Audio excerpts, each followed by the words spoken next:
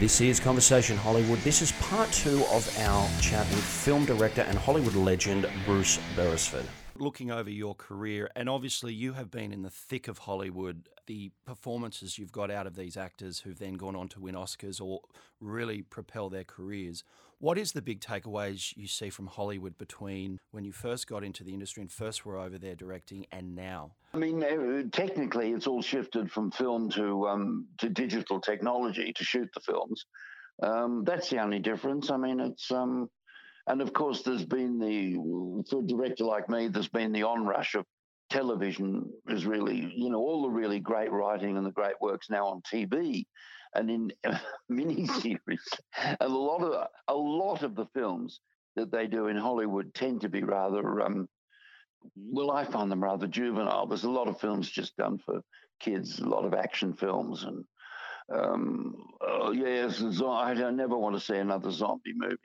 There's just so many genre films. But look, people enjoy them. People go, they love them. It's always nice to see, audiences liking films. I mean, there's still other independent films made that are very good. And as I said, there's a lot of TV stuff that's wonderful.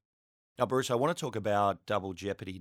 You cast a lead Ashley Judd in a time when it was more male-driven, and alongside Ashley was obviously Tommy Lee Jones. Now, this had a budget of $40 million. Went on to make over $178 million at the box office. That was pretty big. That was the only really sort of genre film I ever made. It was, my agent said to me, look, you've got to make a sort of popular film that the studios want to do to show them that you know how to do it. And I said, oh, well, they're much easier to do than the sort of films I have been doing. I said, because for a start, the scripts are completely free of nuance. What about working with Tommy Lee and Ashley? Well, that was fine. I mean, I think the studio suggested Tommy Lee. And I said, well, he's one of the best actors in the world. And I said, would he do it? And they said, oh, we think he would. And I went down to his place in Texas and met him. And he was very, very friendly and amiable and said he liked the script. He said, the thing I like best about it is, he says, I don't appear for 40 minutes into the film. And he said, they'll all be wondering where I am. He said, then I come on. He said, there's this tremendous air of expectation. And then there I am. He said, I love that. Yeah. Yeah, he was good. But Ashley was not the original actress for that. Who was the choice they were looking at? It was originally Jodie Foster, and then she called up and said, oh, I'm sick and I can't do it. And I guessed right. I said to the studio, I think she's pregnant, which she was. So she pulled out of it. And then it was going to be... oh, God, I can't think of a name now. Oh, anyway, there was another actress who was going to do it. And then she wanted so many script changes that I said to the studio, really what she wants is a different film. I said, either you let her do that, which I wouldn't advise, or we just get someone else and make the script we've got, which we all like. So they did that. And then Ashley's name came up. And I'm not sure she even read the script. And she did a great job. She did a very good job. At that time, a lot of the feature films that were being done in that genre, you could see as a male-driven, strong character. Well, the head of the studio then was a woman, and she was very keen on pushing that through. She said, we want a woman in a key role. And she said, I guarantee you it's going to have a huge response. And she was right all along the line. Mm. Now, there was another female actress just before that time who was really breaking out, and that is Sharon Stone, and you worked with her as well. How was your experience working with Sharon Stone? Well, Sharon's very nice and very talented. She was very, very focused. Unfortunately, that film really, I think, ultimately it had a fairly weak script, and it didn't work. I should have, yes. I should have been more forceful in the script stage. There were things in the script that I think were just so implausible. And I brought these up to the studio, and they said, oh, no one will notice that. It'll be okay. And I said, but it's so realistic for like the first half. I said, it's not as if we're setting up a kind of heist movie or something where all kind of implausibilities don't happen, do happen and nobody cares. I said they will care in this because it's a sort of drama. She's in prison. I said if there's weak moments, they'll be picked up. And anyway, I should have been more dogmatic about it.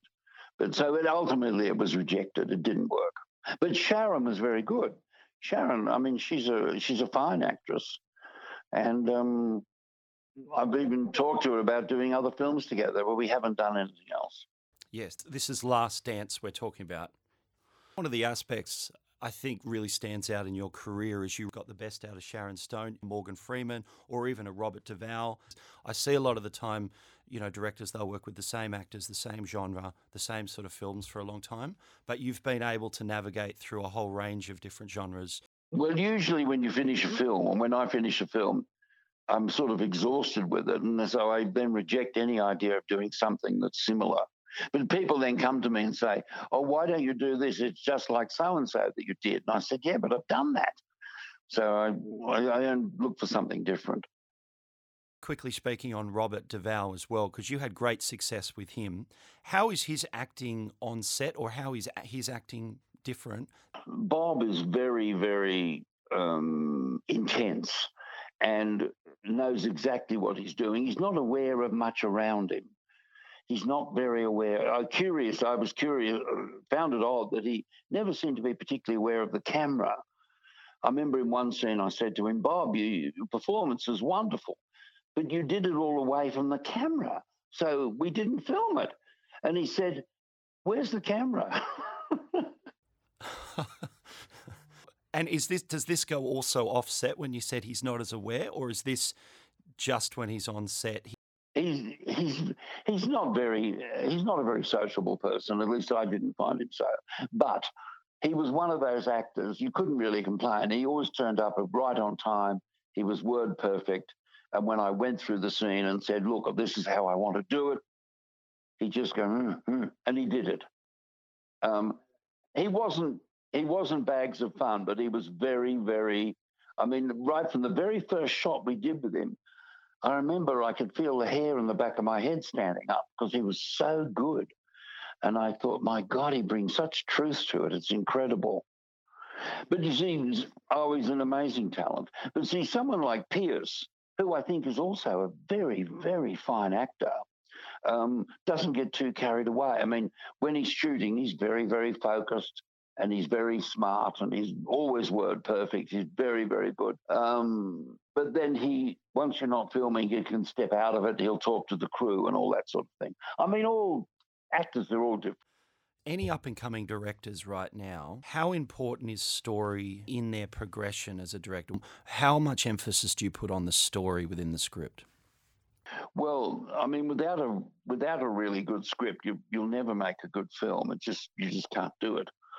But I mean, some directors work better in some genres than others.